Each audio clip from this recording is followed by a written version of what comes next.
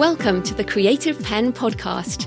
I'm Joanna Penn, thriller author and creative entrepreneur, bringing you interviews, inspiration and information on writing, publishing options and marketing ideas for your book. You can find the episode show notes, your free author blueprint and lots more information at thecreativepen.com, and that's pen with a double N. And here's the show. Hello creatives, I'm Joanna Penn and this is episode number 639 of the podcast, and it is Saturday the 6th of August 2022 as I record this. In today's show, I'm talking to Morgana Best about her new book, Stop Making Others Rich, How Authors Can Make Bank by Selling Direct, which is all about selling direct on Shopify. And Morgana helped me with my Shopify store, which you can find at creativepenbooks.com. And now she has an amazing book full of information if you want to build your store too. And she also has a course coming if that's how you prefer to learn. So if you enjoy this episode, check out episode 628 with Katie Cross, also on selling direct through Shopify. And I will have my own solo episode with lessons learned coming later this week as an in-between-isode. So the interview with Morgana is coming up in the interview section. So in publishing news, the Penguin Random House and Simon & Schuster merger trial goes on as the US Department of Justice tries to stop the merger. Now this week, Stephen King testified as a witness for the government, saying that the merger of two of the country's largest publishers would make it harder for writers to earn a living, as reported by the New York Times. Stephen King, and this is my comment, Stephen King has to be one of the only authors in the world who could testify against two of the biggest publishers and still be guaranteed a publishing deal. It was funny. I was thinking about it going, whoa, really, there's a handful of authors who could do this, and he is one of them. Mr. King said, back into the New York Times, Mr. King said that when he started in the publishing business in the mid-1970s, there were hundreds of imprints, and he shopped his work around without an agent. The number of publishers has since dwindled, he said, as competing businesses were subsumed or collapsed.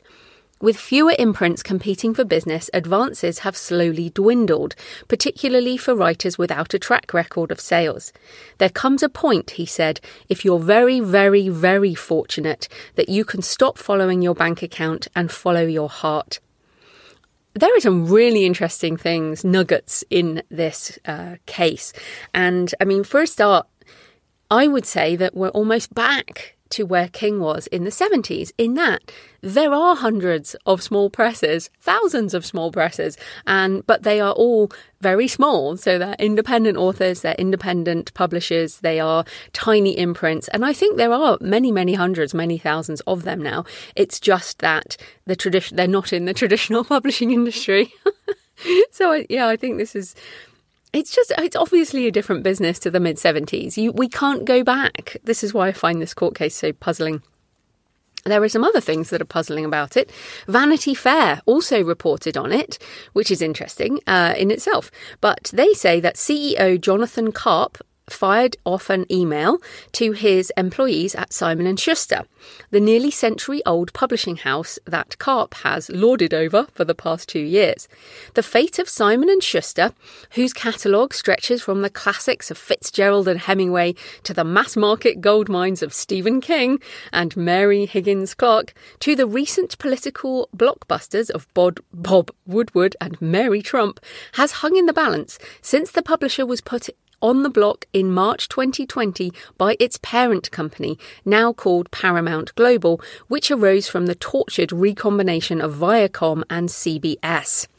So this is the point that I wonder if people are missing, is that Simon & Schuster is being sold by the bigger company, which is now Paramount, who basically don't want a publishing house. So Vanity Fair says, a win for the government. So if the merger is stopped, a win for the government would not appear to bode well for Simon & Schuster. Penguin Random House is already a giant and will be fine either way. But Simon & Schuster is going to be sold. It is not, as they've put it, Paramount Global says it's not core to the strategy. So essentially, if a publishing house does not buy Simon & Schuster, then they've said perhaps it will end up in the hands of a private equity firm or some entity aside from the big five without the resources to pay the kind of advances that authors covet. So I think this is really interesting, and Jonathan Karp wrote in the memo, Simon & Schuster will be celebrating its 100th birthday in April 2024. In our history, we've changed ownership 7 times, and we know there will be an 8th. And he said, each time we have emerged stronger, which is a good thing for a CEO to say, but the point is, it is going to be sold. So the question is to who? And it really does beg the question, do sort of the employees of Simon & Schuster and the authors of Simon & Schuster, do we want them to be owned, or do they want to be owned by a company that is not a publishing house? So, interesting times indeed. Jane Friedman also discussed the trial in the Hot Sheet email newsletter, and she's been reading the case filings in more detail. And she said there's some very interesting things in here. The Department of Justice filing states that more than 85% of author contracts for anticipated top-selling books never earn out their advance, even several years after publication. So that's 85% of books basically never earn out their advance. Thus, the amount of the advance is all the more important because the vast majority of authors never receive royalties beyond the advance.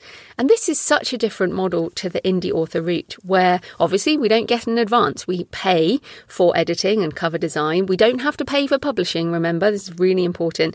But then we do have to generally pay for advertising. And then most of us get smaller amounts of income every month versus these bigger paydays occasionally. It's a completely different business model.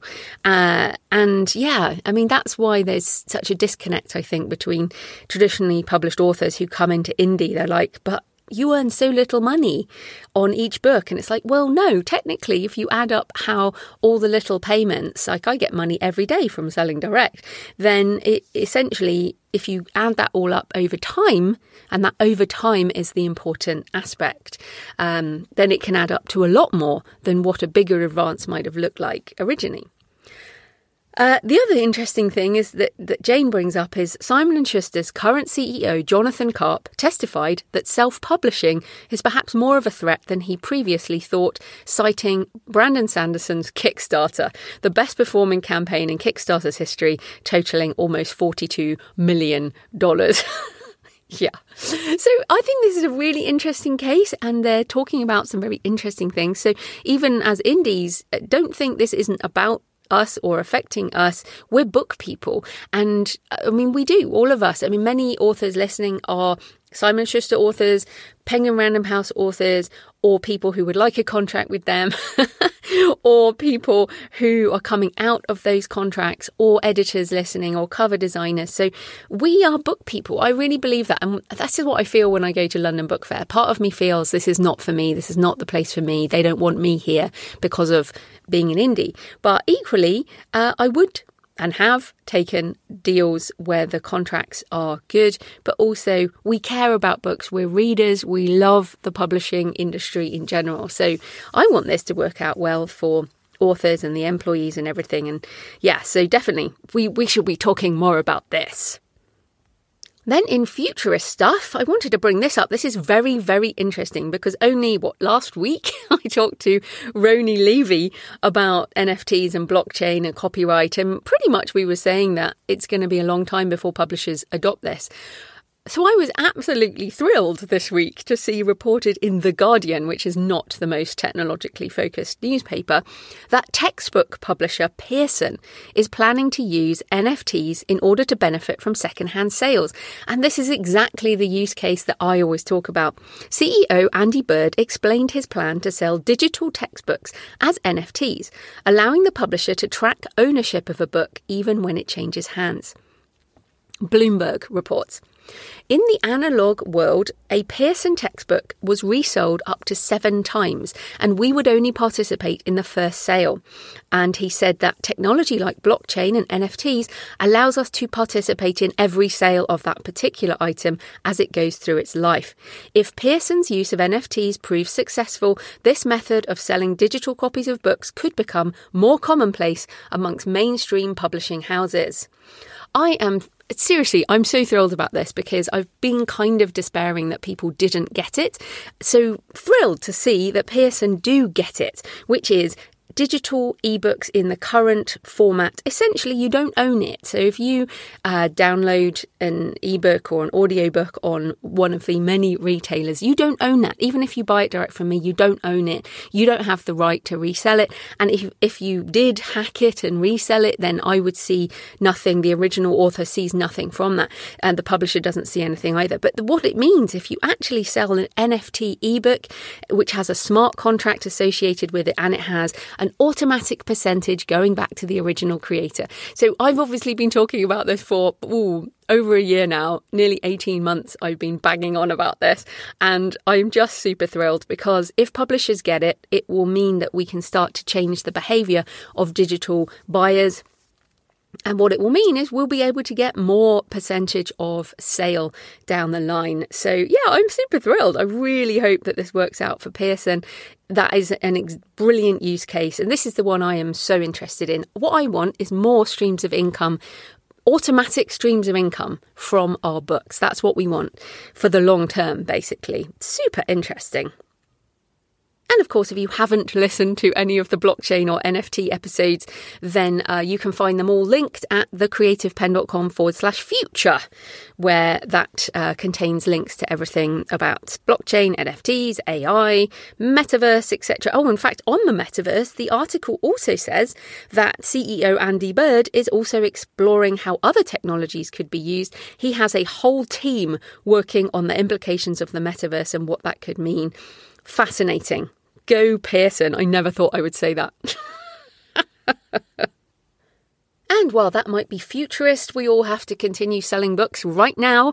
And in useful stuff, Mark Dawson's Ads for Authors course opens this week, which includes Amazon ads, Facebook ads, BookBub ads, and much more.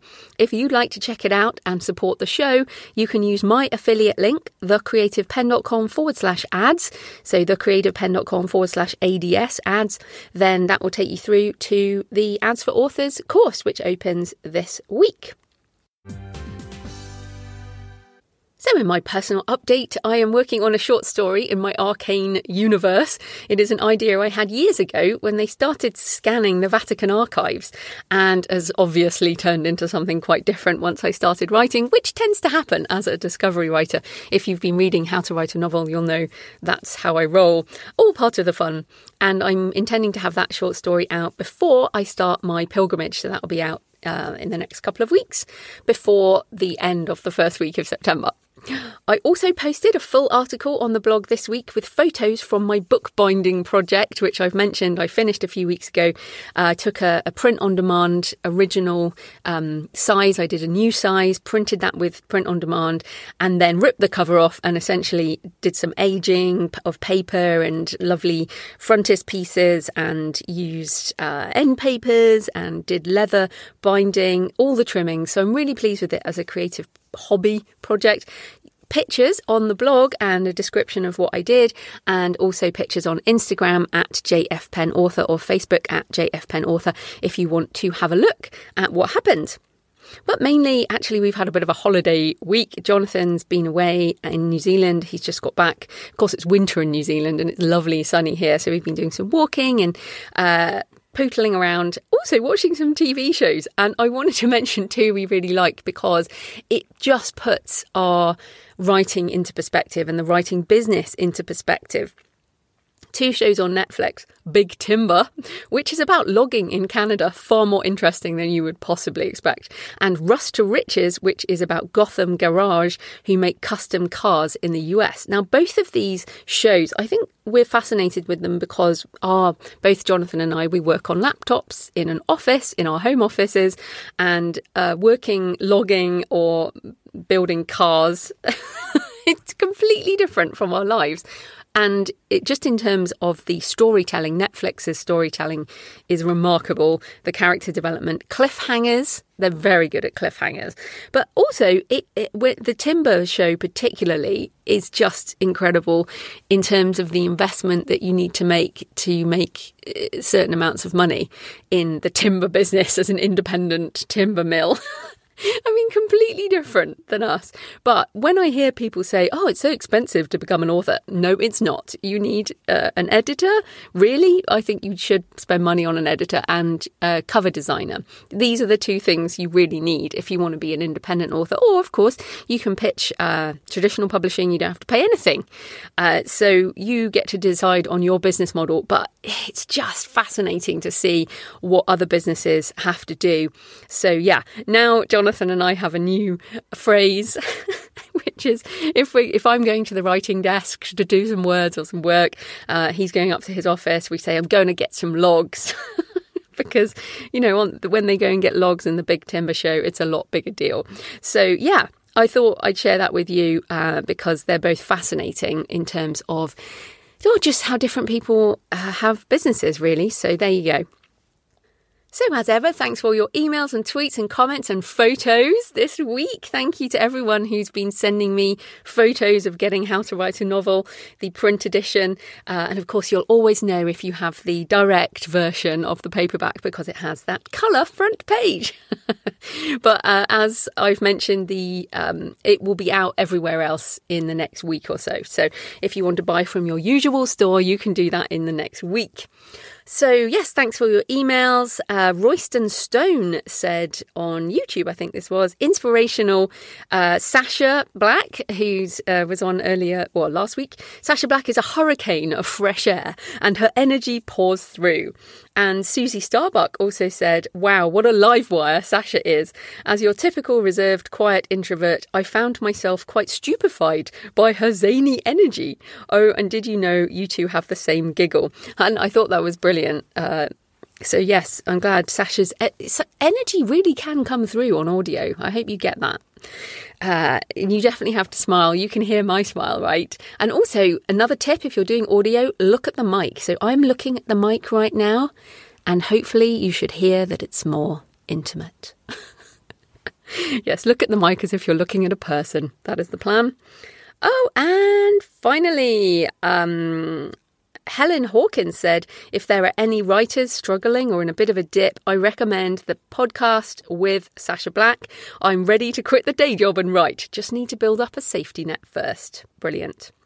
So remember, you can tweet me at The Creative Pen with a double N, send me pictures of where you're listening, or email me, Joanna at The Creative Pen, or leave a comment on the blog or the YouTube channel. I love to hear from you. It makes this more of a conversation.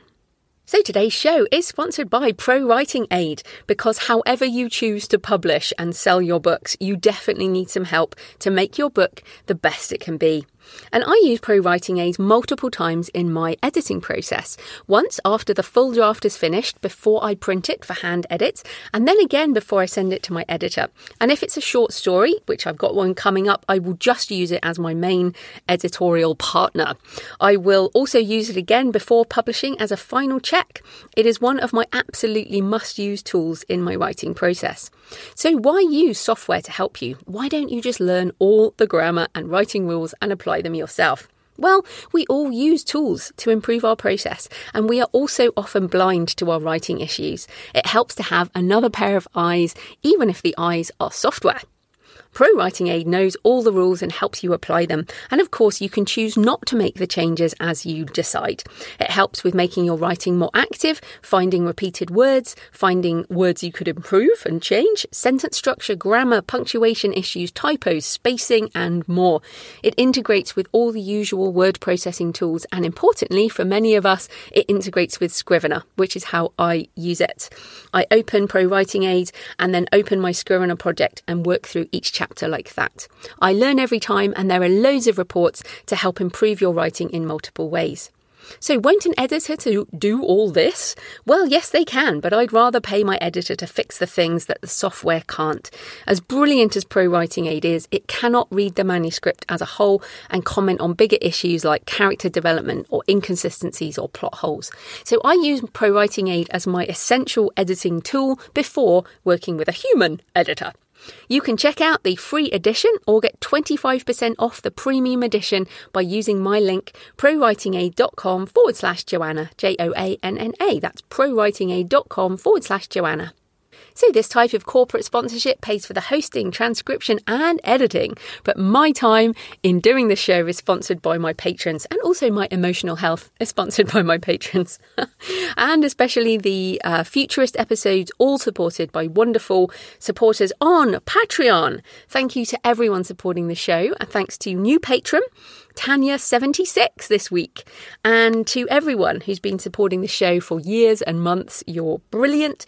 And if you would like to support the show, you get the extra monthly Q&A where I answer your questions in a private audio, and you get access to the backlist, so you get tons more audio, and I talk really about whatever you ask within reason indeed.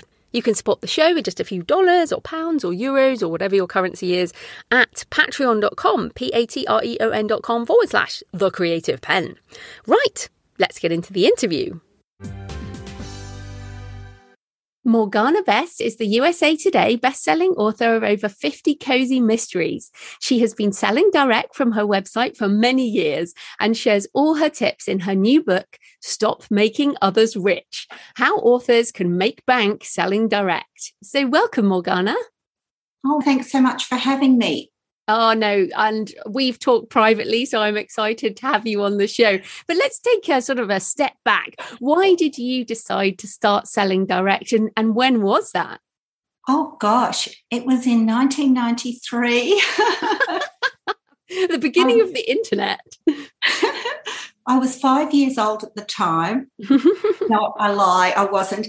No, what happened, I was interviewed by a large Australian magazine, and the journalist said, now you're going to be having publishers knock on your door, but I only had one, but it was Random House. So I thought, I was so excited. And they solicited a popular book based on my doctorate, but unfortunately it didn't come off. It took months and months of backwards and forwards. I had to send them this, they had to send me that. And it was quite a stressful process. And in the end, it all fell through. So I was left with this manuscript, and I thought, you know what, I'll just sell it direct. So this was like before the internet really hadn't taken off, and so it was like in person.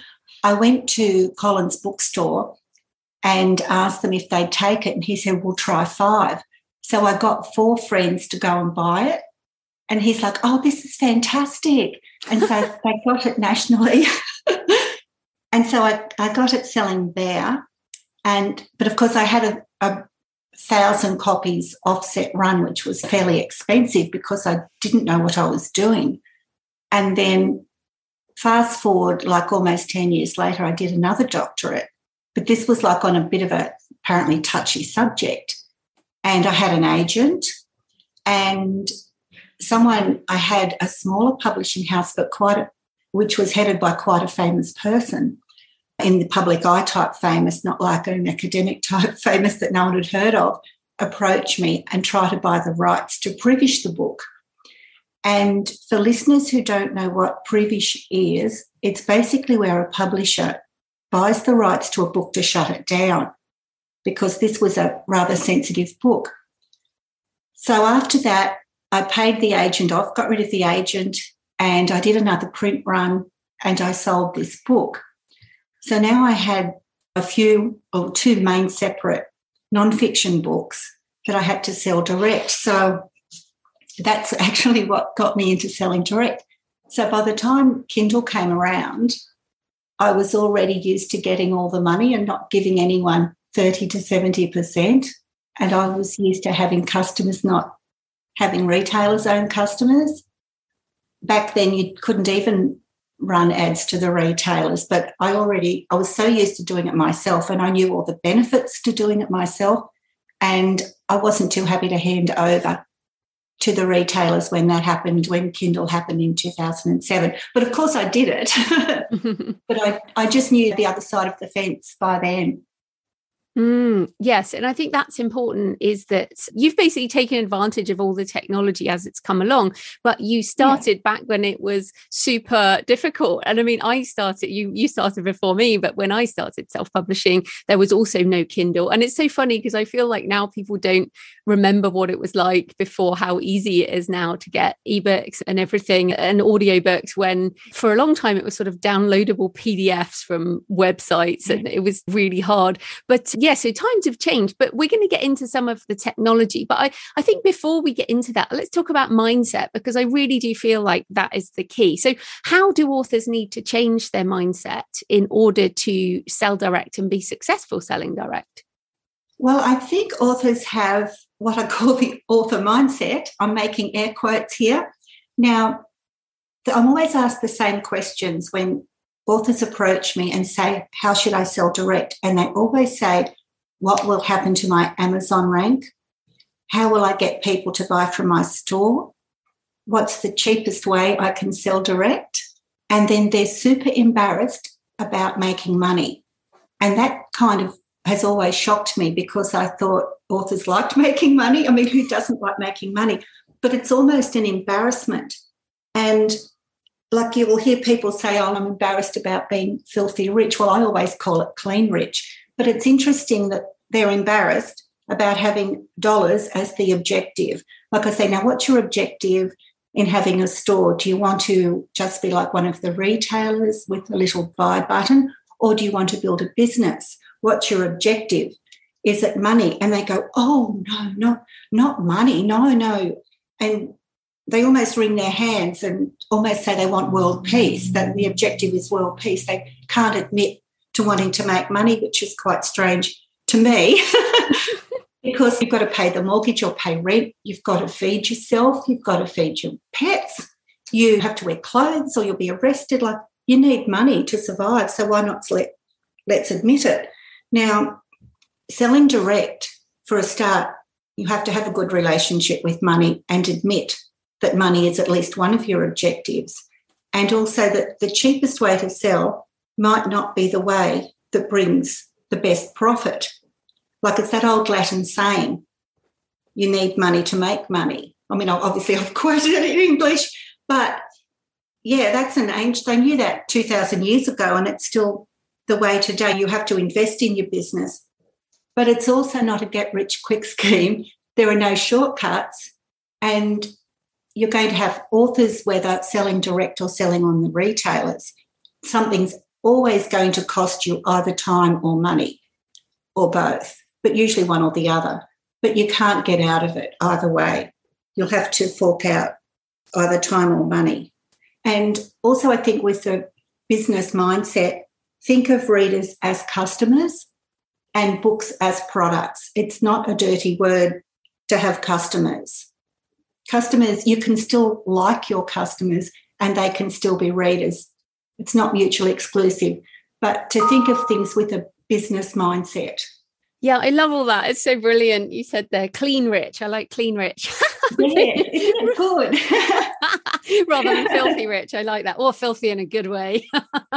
Filthy in a good way. Yeah, exactly. But yeah, you talked about lots there. And I think you're exactly right. A good relationship with money, a business mindset, investing in order to grow and to sell. But wait, we've got to answer that question, which you brought up at first, which is the first question people ask you, which is, what will happen to my Amazon rank if I sell direct? So do you want to answer that one? Yes. If you're a wide author, you're already used to not having a good Amazon rank because a borrow counts as a sale. So it's quite funny. A couple of years ago, to test it, I put my pen name's new release and my wide book on Amazon on the same day. And strangely, their ranking was almost identical. And her book went to, I think it was 500, and mine was like 4,000. And they had the identical sales, like within 5. It was strange, but that just shows you, like, as wide authors, you're not going to get that good Amazon ranking. But a lot of people, well, not a lot of people, but some people on KU are already selling their backlist that's not in Select direct. They're selling their paperbacks direct, and they're selling their audio books direct. And I think they're the ones who are more concerned about rank. But that's the question. But that's a retailer type of thinking, not a business person type of thinking. But again, it depends on your objective. Does this author do they want to build up a business, or do they simply want to have a buy button on their store? Now, there's no right or wrong, but it comes down to that. If they want to build up a business, who cares what happens to their Amazon ranking? It doesn't matter. And if they've only got a buy button on a store, they're not going to sell enough books to affect their Amazon ranking. So it becomes a moot point, really. Yeah. And I think the more books you have, I mean, you've got tons of books, you write very fast, and this is an important point. You can do different things with different author names. You can do different things with different formats. So as we record this, I'm doing my store only, or how to write a novel, and it's not anywhere at all except my store. But then that store also has my backlist and some of the books that are in KU, like My Mum's Sweet Romances, Penny Appleton. The paperbacks are there, but the ebooks are on KU. So I think this is an important point. If you go into KU or you sell on Amazon with ebooks, you can put different formats on, right? So you can mix and match depending on what you want. It's not an all or nothing kind of thing. Absolutely, and that's a very important point. Samantha Price, who writes, I think, Amish Romance, is in KU. She's been in KU for years, and she has all her paperbacks and her large prints and her audio and her backlist that she's taken out of Select. She's got all those on her store.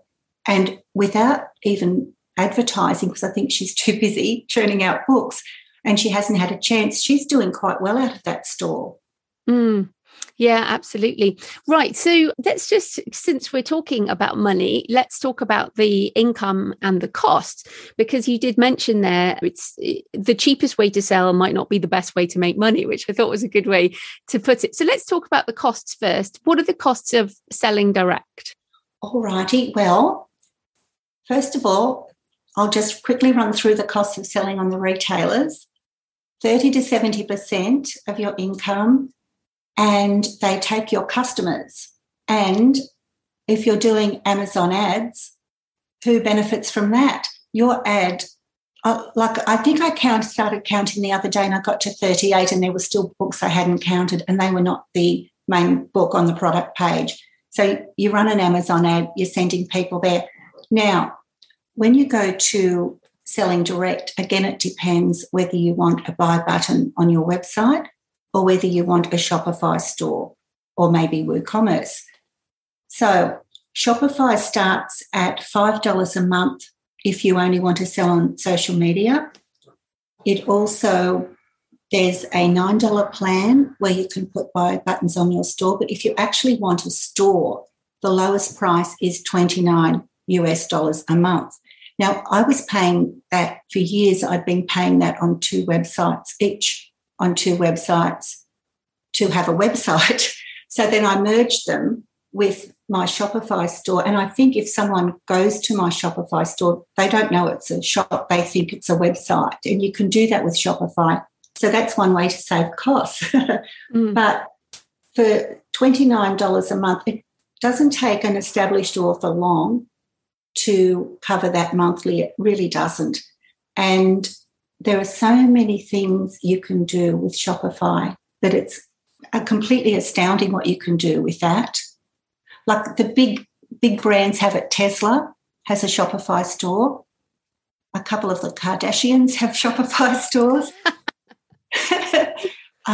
For the Aussies out there, JB Hi-Fi is a Shopify store. Sephora, so many stores are Shopify stores, some of the biggest brands in the world. The Oodie is a Shopify store. Do you have an Oodie, Joanna? No. I don't know what that is. Oh, it's a lovely big wearable blanket. Oh. No, we're in a heat wave over here. But I think your point is that a Shopify store is just a website, and a WooCommerce is a plugin for WordPress. I know many, like Orna Ross, for example, uses WooCommerce, and that it plugs into your existing website. Because I have so many websites, I now have creativepenbooks.com, which is my Shopify store. But because my website's so old, the creativepen.com, I decided to have another site. But what you've done is essentially, is it morganabest.com? Yes, and it's a Shopify store that looks like a website. So I've merged it. I got rid of all my website hosting and I just have a store. Okay, so any other costs? I mean, obviously, in terms of the setup of the products, the books? Well, it depends. You can add apps. Now, I've got Klaviyo app. I used to have something else, and for years and years I resisted because I thought it's going to be so much work. You know, one more thing on my 50-mile-long to-do list that will only take a second, but there's millions of them. And I've also got Reconvert. So, for example, what you can do with your store is just amazing. I get quite excited about this. Now, when you sell something, when someone buys something, they go to the thank you page. Now, that has a 100% open rate. So you can do things to like upsell on that page. Now, because books are typically low cost, high volume, it's good to have a high ticket item. So I've got a 16 book box set that I sell for goodness knows what, but I've got a 20% discount on that thank you page with a timer. And you can figure out who you show it to quite easily. I only show it to fiction customers because I'm sure people who are buying my book might not want cozy mysteries. And it has a 5-minute countdown, but also on that page, I can collect people's birthdays. So I can send them an offer or a discount or a gift on their birthday. And you can also do so many amazing things that it pays back your investment very quickly. Like you can have an abandoned cart flow or automation flow, same thing, different companies. You can have an abandoned checkout flow, a win-back flow for people who haven't bought from you in the past, however long you set, 3 months, 6 months. And you can have a browse abandonment flow. If someone has gone and looked at a certain product of yours and they've looked at it for a while but they haven't put it in their cart. So you can target all these people really easily, and that more than pays back what you pay for the app. But also I would not suggest anyone don't suggest that anyone migrates their current customers across their current newsletter list. I would say keep them both separate. Yeah, absolutely. So we should say that we both use BookFunnel to deliver our ebooks and audiobooks, and people will also need an email hosting service, as you mentioned, but many authors will already be using services like that. Do you want to just talk about how you do print books, print on demand books? Yes, I use Lulu Direct. Now, how that works, I also use Book Vault, which thanks very much. You put me onto them and I'm very happy with them. But before I get into that, I'll explain that Lulu Direct and Book Vault are third-party suppliers. So I can sell print books, or I do sell print books from my site without I don't touch the book, I don't ship the book. I could go to the Bahamas for a month, not that I could because I'm too busy, but I could in theory, and my books would keep getting sent out. So it's a fantastic service. How it works, someone comes to my site and buys a print book, the money for the shipping and the money for the book both go into my account. Now, the print supplier then takes the money out of my account for the printing and shipping, and they print and ship the book to the customer. The system sends them tracking. I don't do a thing. All I do is collect the money. Of course, I've had to upload the book in the first place. It's not a free lunch. But after I set it up, I don't do anything else. So what I'm doing at the moment, I've got my books in the UK being printed and shipped from Book Vault because their prices are incredibly reasonable.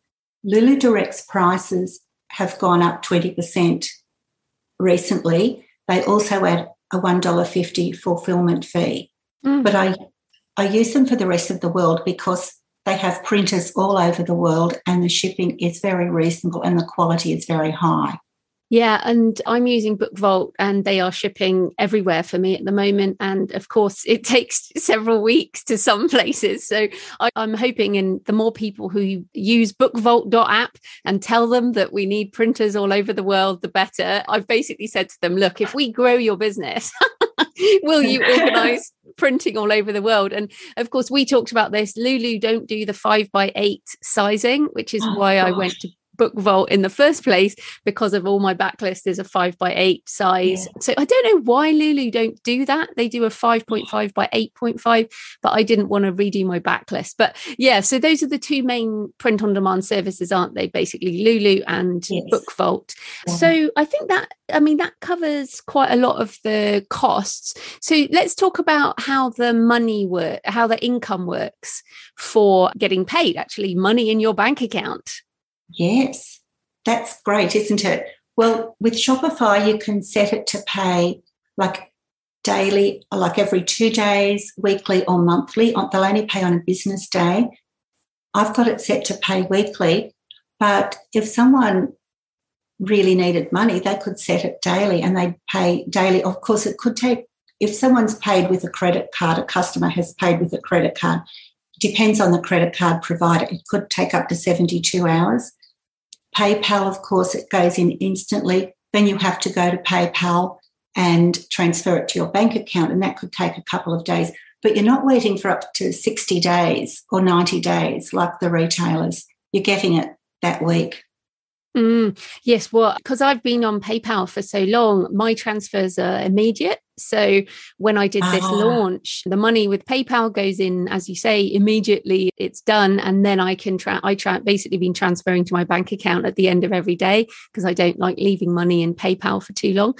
I leave certain balance, but then I take lots. So, and then Shopify I've got set up on daily for this launch period at least. So yeah, I mean, basically the money is in my bank account and for this launch, and I've been super happy about that. I mean, it's like you said, it might take 72 hours, but I mean, most of the money is taking 60 to 90 days, or if people are traditionally published, it can take 6 months, it can take a lot longer basically. So that, I think that speed of money is pretty exciting, I think. So talk also about the customer data. How are you using customer data in an ethical manner to help the business?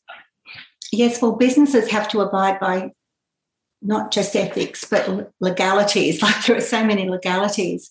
Well, basically what I said before, I use it to target people. Like you can do amazing things with Facebook ads with a store.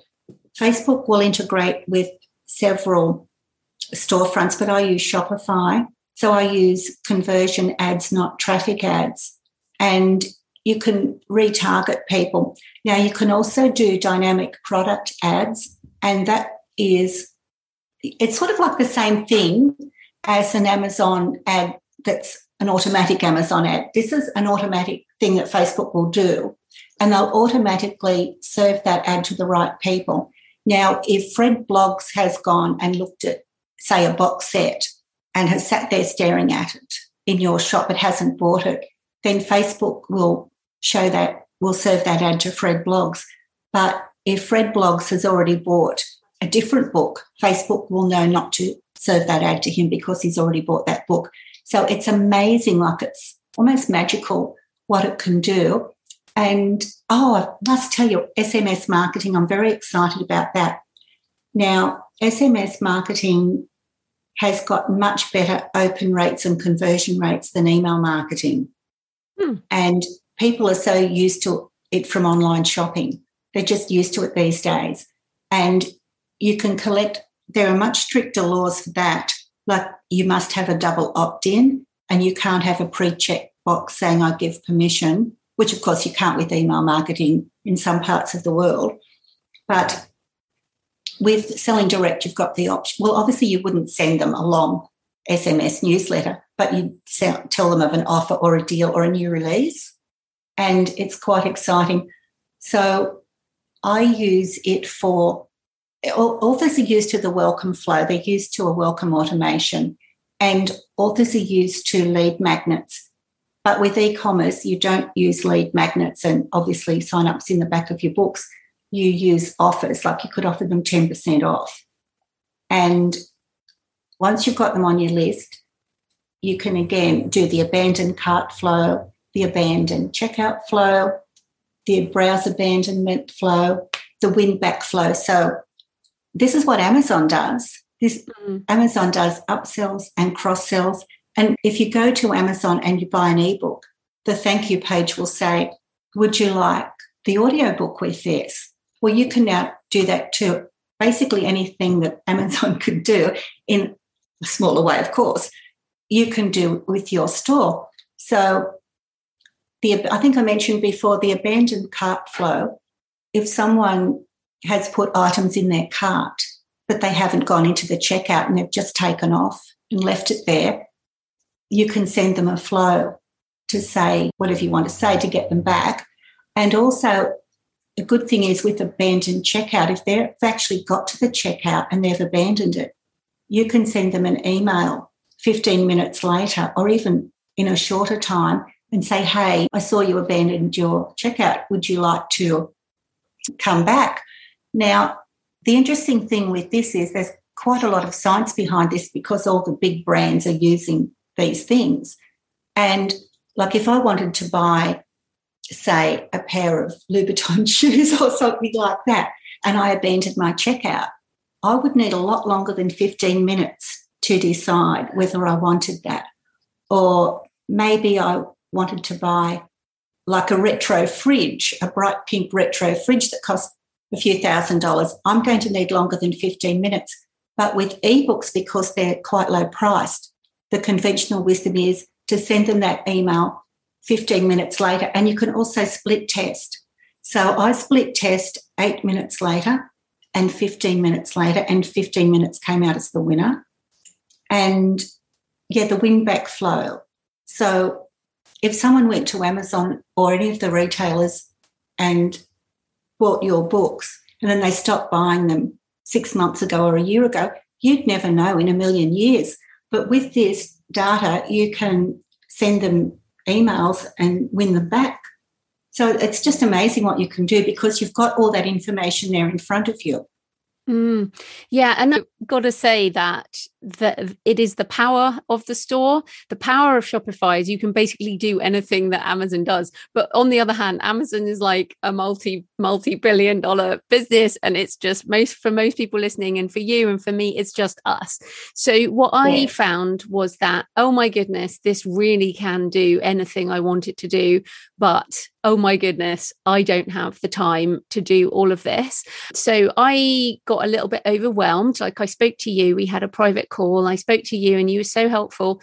And then I went and started trying to build my store, and I just got overwhelmed. And I was like, do I just ditch this entirely? Or, I felt very, just overwhelmed by how much I could possibly do. So what I did was I made a decision, which was minimum viable store.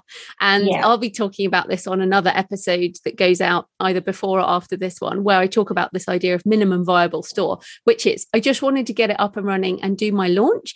And then a lot of this stuff you can add on later. So I guess my question to you is, if people feel overwhelmed, what can they do to overcome that challenge? Because there are benefits, aren't there, even if you build it slowly over time? The journey of 1,000 miles begins with the first step. None of the big brands have started over, they haven't been overnight successes. It's taken them a long time. Everything needs to be built. And when you see all the exciting things you can do, the temptation is to do them right now. But just hold off. As long as you're doing something, don't aim for perfection, aim for progress. Even if it's uploading a book a day, uploading a book a week. And if someone decides to have a store, I would say rework your writing schedule. So if you're a rapid release type person, do something that gives you time. Otherwise, you will go quite mad, because people who rapidly release are on the edge of madness anyway. So just do something to give yourself a bit of space, or it won't be good.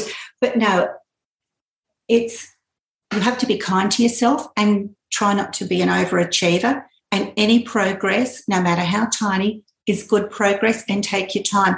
You don't have to have it done even in 6 months or a year, as long as you're making progress. And I like to listen to a lot of the people who've built $1 million brands from nothing, or from less than $500. And they always say that. They say, start out slow, because if you go too quickly, you'll go down the wrong path. And you need to start out slow and test everything. And often the people who are the most successful are the people who have gone about it in a very slow manner. You said you listen to people there. I've been looking at the Shopify podcasts and things. Any podcasts you recommend? I absolutely love Davey Fogarty, who he's only, I think, 27, and he started 7 brands, and he's worth almost $500 million at the moment. He's an Aussie. He's the one who started the Udi, and I listen to him religiously day and night. I fall asleep listening to his channel. And is he a YouTuber, or he's got a podcast? Yeah, he's a YouTuber, Davey Fogarty. Okay, I'm just on Spotify and I can see some of his episodes there. So that's really interesting. Fantastic. I've been listening to a few of the Shopify shows, and you're right. I mean, and it's easy to think it's similar to when you listen to a big name author and you think, oh my goodness, and then you see that they've been doing it for years and years. So it is just building it step at a time. And in fact, people can look at the Wayback Machine and look at what the Amazon website looked like in 1998 or whatever. It was absolutely appalling. Yes. So, I mean, we all grow, don't we, over time? And in fact, this is one of the reasons I went with Shopify, is because I can see a future where that is my main website, but also that they change things. I mean, they're starting to do NFTs as beta. They allow crypto payments. I could do special editions. I could do signed books.